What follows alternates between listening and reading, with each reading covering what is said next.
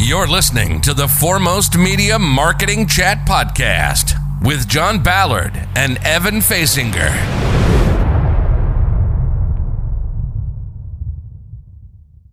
All right, everybody. Thank you for joining us for another Foremost Media Marketing Chat Podcast. John Ballard's here, of course, with me, and I'm Evan Fasinger. We've actually got a guest this time around, and we're pretty excited. It's Jessica Walker from Care Sherpa. Jessica, you want to introduce yourself? Hi, Evan. Thanks so much for the invitation. Excited to be having the convo today. Yeah, definitely. So why don't you just get us started? Maybe tell us a little bit about yourself for, I guess, those of you who aren't aware.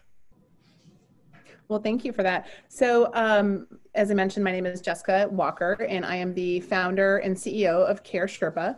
Care Sherpa specializes in the healthcare space, where we assist healthcare providers with the effectiveness of what happens after they work with partners like you guys and generate all these amazing leads that are looking for their services, where we come in and, as the Sherpa name implies, we help them kind of get across the line and actually convert to high value, high margin patients.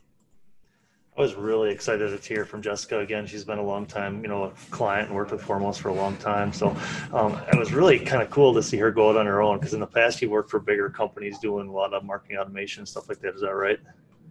Yeah, so you're right, John, into our history and kind of the way that we connected in the space. And people ask me all the time, well, how did I come up with this idea for Care Sherpa and what was the impetus? And to be candid, I just got pissed. I got pissed off that these hospitals and health systems were spending all this money, hundreds of thousands of dollars, on these massive campaigns. And I was a part of it. I was a part of the system working with CRM vendors and digital marketing groups.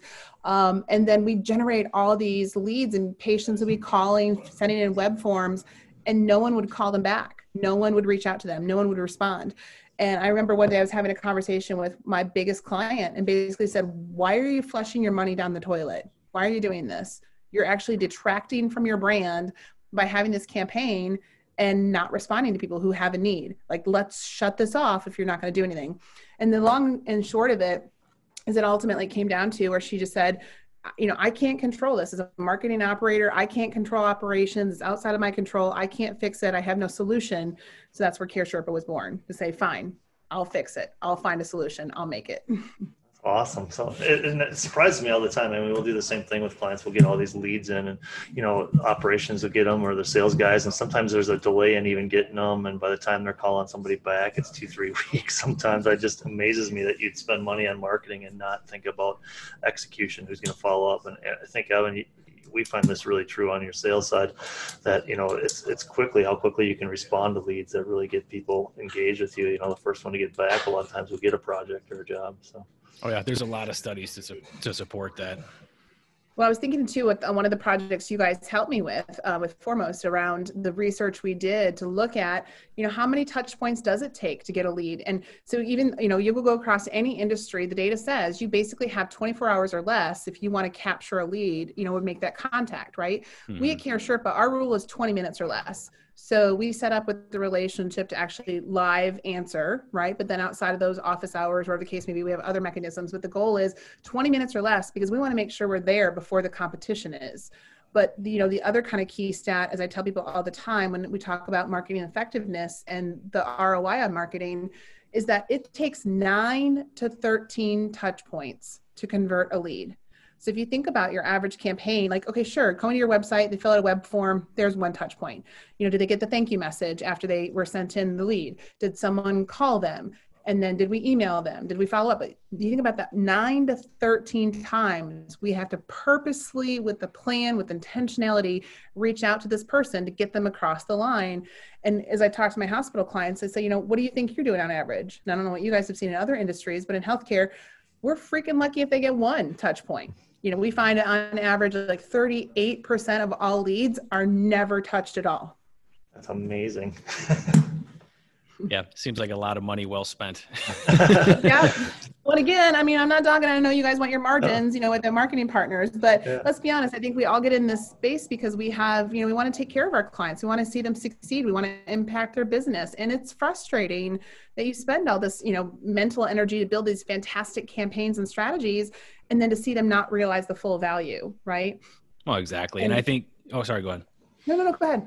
Well, I was just going to touch on, you're talking about how it takes all those different touch points, and it's exciting even when you take that before they become, an actual lead where they fill out a form, and you start to back into what all those touch points that they have to actually even become a lead in the first place. You start taking a look at, whether it's first touch, attribution, last touch, multi-touch, kind of taking it into a consideration, all those different touch points and how much different the success of some of your campaigns can look just based on that alone. Absolutely. And, one of the things that, so I have to also make a confession. I'm not a marketer by trade. Never have been, never claimed to be. But I am a data geek and a data girl. And what got me into this space was exactly tracking to the data, because I'm used to kind of that hard science of if this, then that, right? And as I came into marketing, that was one of the things I discovered, is that there's not a lot of attribution tracking that's clean and pure. We can answer those big questions. And so another big part of what we do is going back to talking about and tracking the data to say, okay, there was this lead that came in, and that's great. Yay, let's all celebrate a lead. But was it a good lead? Was it really the valuable lead that we're looking for that's going to impact our business, right? Or then was it a bunch of garbage? And so a lot of what we do through the work that we're with our partners is the tracking and the mechanisms to say, let's optimize your marketing spend. Why are we spending money on this Facebook campaign if we're only getting, garbage leads that are never going to convert, versus let's double down on this SEM because we're actually seeing that the people that are in that moment of truth activating are converting in that period of time. And just by having that through the data. And I think that that's, another part that is just one of the opportunities that so many people can do to really optimize their spend and optimize their performance. So I'm curious, you took this big jump. How's it going? How long have you been at it? And are you still terrified every day, or what's That's a great question, John. Gosh, if you would have asked me back in March, I would have had a completely different answer. We help healthcare providers with elective procedures. So COVID did not do us any favors, right? Yeah. When elective procedures completely fell frozen. And so at that point, I'm happy to say we are just at 1 year of being in business. And I honestly was not sure what was going to happen during the COVID lockdown period. That ability to kind of pivot and say, okay, where can we help our clients? One of the things that came out of it was also not just new leads, but the whole patient pipeline and activation and reactivation, and where our new growth has come from of folks who are realizing that their biggest opportunities, they can't spend the way that they needed to or had in the past, or that patients aren't activating at the same rate. So a lot of the work that we're doing now is helping them go back through and kind of re-harvest their internal leads, reactivate some of them, and then candidly also prioritize the leads they have and ask that question of, where are we spending our time for the biggest return? Are we getting the people who are ready to go and have that surgery, or are we nurturing people, manually, very expensively, that maybe are thinking 12 months out? So building those prioritization models is where a lot of our work has come from in helping support clients. Awesome. Now, let's talk short about answer, long answer way of saying it. We're in business still, and it's going okay. But it was a journey. So. Yeah, that's a good answer. I think a lot of businesses could identify with that right now during these crazy times. So, let's switch gears a little bit to your marketing. You're starting out. Where did you invest your dollars on? Kind of how did you prioritize that for people that are thinking about starting their own business? Where would you go first? Oh my gosh, what a great question. So I have some biases. Let's just start there, right? So again, being a data girl, I started with probably the first marketing spend I had was on a good CRM. Knowing that, I had from my professional network. One of the first lists I loaded from my CRM was my LinkedIn, and just pulled that data down and said, okay, who do I know, and prioritize them from a connections and networks, et cetera. The next, that's not true, because the first investment I made was my website, right? So I knew that I had to claim my domain. Yeah. I know. I should realize I think in sequential order. Those are pretty close together, but definitely once I named the company, that website. I actually built my first one just to claim the domain and have something out there. But then, working with partners like you guys and others in the space, I could not show my face with a website that I created, knowing to have the partners that actually know what the heck they're doing. And so working with a good branding agency and a good partner to help me think through the content that's going to matter, that's going to resonate and speak for my brand. And especially as I'm creating a new vertical, I knew that I'm not a commodity that someone's going to be out there searching for, right? So what are the other keywords that are going to jump out that people are going to pay attention to? So those are my first three major investments: a good content partner strategist, good website, and good CRM. I was going to And say, then, Jessica, I'd encourage people listening to go check out your brand, because I think you've really done a nice job of making it look very professional. And, for a year-old company, a lot of times we'll see somebody that either did something themselves or did something on the cheap. And it's really hard to market yourself as a professional services company when you don't have your act together, to be frank. So, hats off to you. I think you've done an excellent job of putting it all together. And to be transparent, we didn't build your website. I know we've helped you with some of the stuff on there, but you did an excellent job of, putting that all together. So. Well, and I'll tell you guys from the Startup Hustlers playbook, the reason why you guys didn't do my site is because I was able to hustle and do some trade-offs with somebody else that built it for me, right? And that's kind of the key of like early stage startup of how do you make things happen. And but I mean, like you said earlier, we've worked together since then. Where now that I can afford you with some amazing projects that we've done. But I will definitely say my biggest piece, and even being in this space, was looking at my networks, not even necessarily people that will buy from me, but people that could help support me. And I think the biggest, most encouraging thing was just having people, and I count you guys as one of them, that were just encouragers and supporters and willing to give me feedback, right? And make sure the areas of knowledge gap that I had, give me those resources and the time. So I think that's, the best thing I would say to anybody that's thinking about it from an entrepreneurial perspective is find your tribe. And the closer you get to that, and people and connections, and it's amazing, the partners that, the time people are willing to help you. Is there like one tool in particular you can say this is like probably my best lead source, or maybe you don't even want to give that away, but I mean, are you using like LinkedIn really heavily to prospect, or how are you finding new people these days? Well, okay, so I have the advantage of being in a very specific industry and vertical, right? And the other thing is that for me, I'm probably the biggest lead source in that I had 15 years of relationships and connections. And I would definitely say that I kind of got very comfortable with putting myself out there and posting things on LinkedIn, posting things on social about just this journey and what I'm doing and kind of talking about it.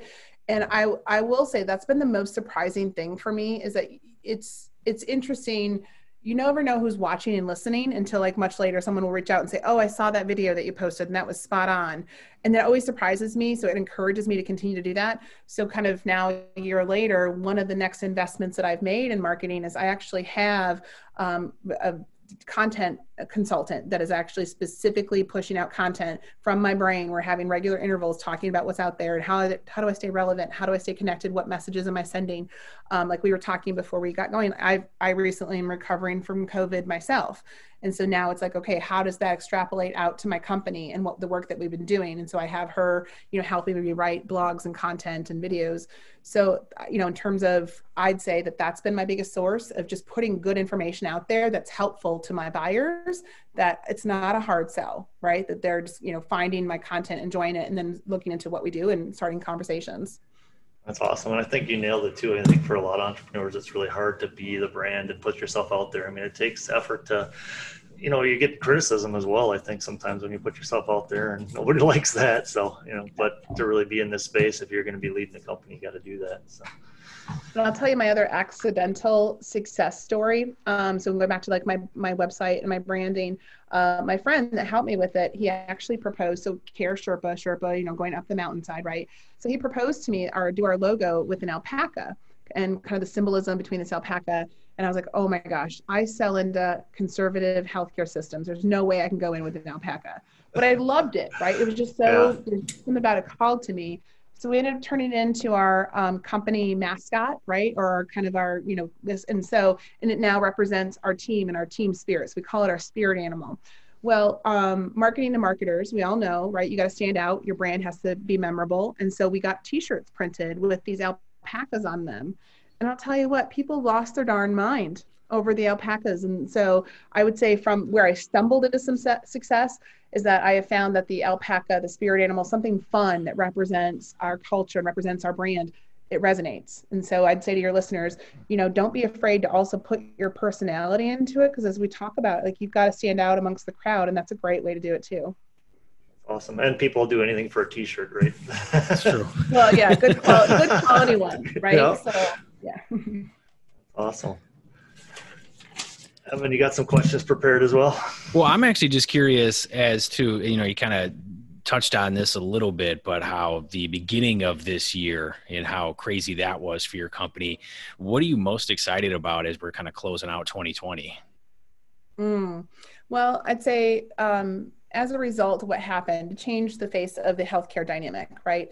And so prior to COVID, I was spending a lot of time working with prospects and kind of trying to help convince them to think about patients as consumers and how do you treat a consumer with this elevated experience, and therefore it's going to make a difference.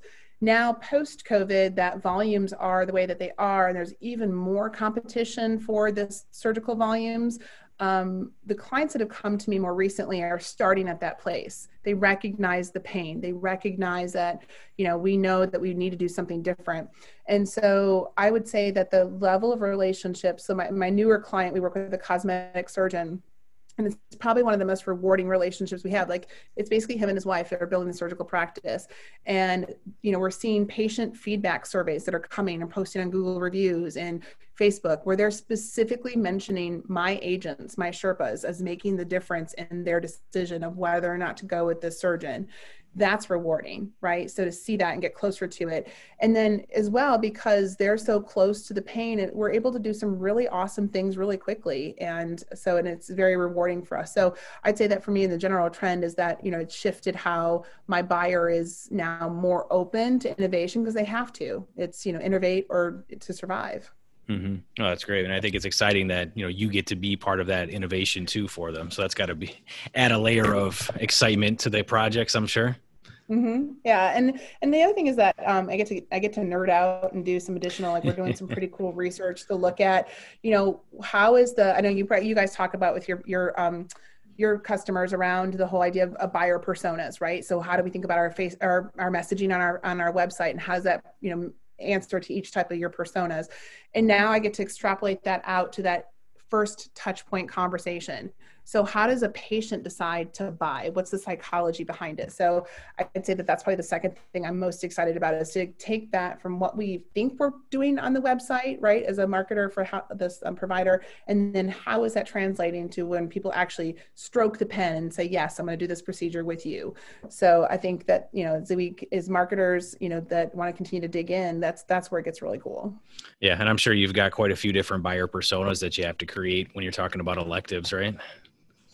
Yeah, and the psychology, and you think about from a cosmetic surgery, encounter, right? Someone thinking about a rhinoplasty or nose job compared to somebody that is evaluating a hip and knee replacement, completely different motivations. And so, that's the cool part though. What I will say, it still comes down to the fundamentals and people in healthcare don't like this word, of the sales process, right? We can't just generate all these leads and hope and pray they show up. We actually have to have that active sales process, regardless of what the procedure is, where it is, elevated customer contact and follow-up and consistency. And frankly, here's my biggest tip. I'll tell everybody that, and this, Evan, being in sales, and John, that the biggest gap is asking for the business and asking for that assumptive close to say, let's get you on the books, let's get you scheduled. So, that's a lot of what we do is the way we manage it. Yeah, no, that's great. I was actually going to ask for some tips, so it looks like you beat me to it. I give you so much more, but I want to give away too much there too. Well, how about one more? We'll close it out with that. Okay. So I think that the biggest tip I'd have, if we talk about the average practitioner, like I'm thinking about your customers and mine, right, that maybe have a small shop and maybe they can't afford someone like a Care Sherpa. We're an outsourced business development, sales management team, right? But at the end of the day, what I tell a lot of folks is that it comes down to accountability and intentionality. So if you're going to spend the money intentionally, and it's a big investment, right? Some of these marketing campaigns and investments, be just as intentional about what happens once that person raises their hand. And then make sure that whoever you're assigning, give them the time and the space to actually follow up with that, but also make sure they're accountable for that follow-up. Any good sales process, you have to have tracking and accountability. And then, outside of that, you start with those fundamentals, then you get to the cool stuff, which is like the follow-up sequence automations and all that good stuff. But get the basics, the blocking and tackling done first. Yeah, you got to have a process first before you can optimize anything. That's it. Great. So if you're in the healthcare field, make sure you check out our notes. We'll have links to Jessica's company and information out there. So, Jessica, anything else to add, Evan? Otherwise, we'll wrap her up for the day. Oh, where can people find you besides the website that we'll put in the show notes? Yeah. Thank you so much. It's caresherpa.com, and you can find me, Jessica Walker, on LinkedIn and the socials. But definitely, reach out to me and love to connect with LinkedIn. And like I said, going back to our beginning of our conversations, my goal is that even if we're not in the same space, we can learn from each other. So I get some of my best findings that I extrapolate out from the financial industry, from actually a long haul trucking company. Actually, I started following them on some of the socials. So I think, by all means, reach out, let's get connected and let's share and, find different best practices we can cross-pollinate. Excellent. Well, thanks so much for your time, and we'll be talking to you soon. All right. Thanks guys. Yeah. Thanks for listening to the Foremost Media Marketing Chat Podcast. Don't forget to like and subscribe so you can stay on top of your game by never missing an episode. You can find even more marketing insights and show transcripts at foremostmedia.com.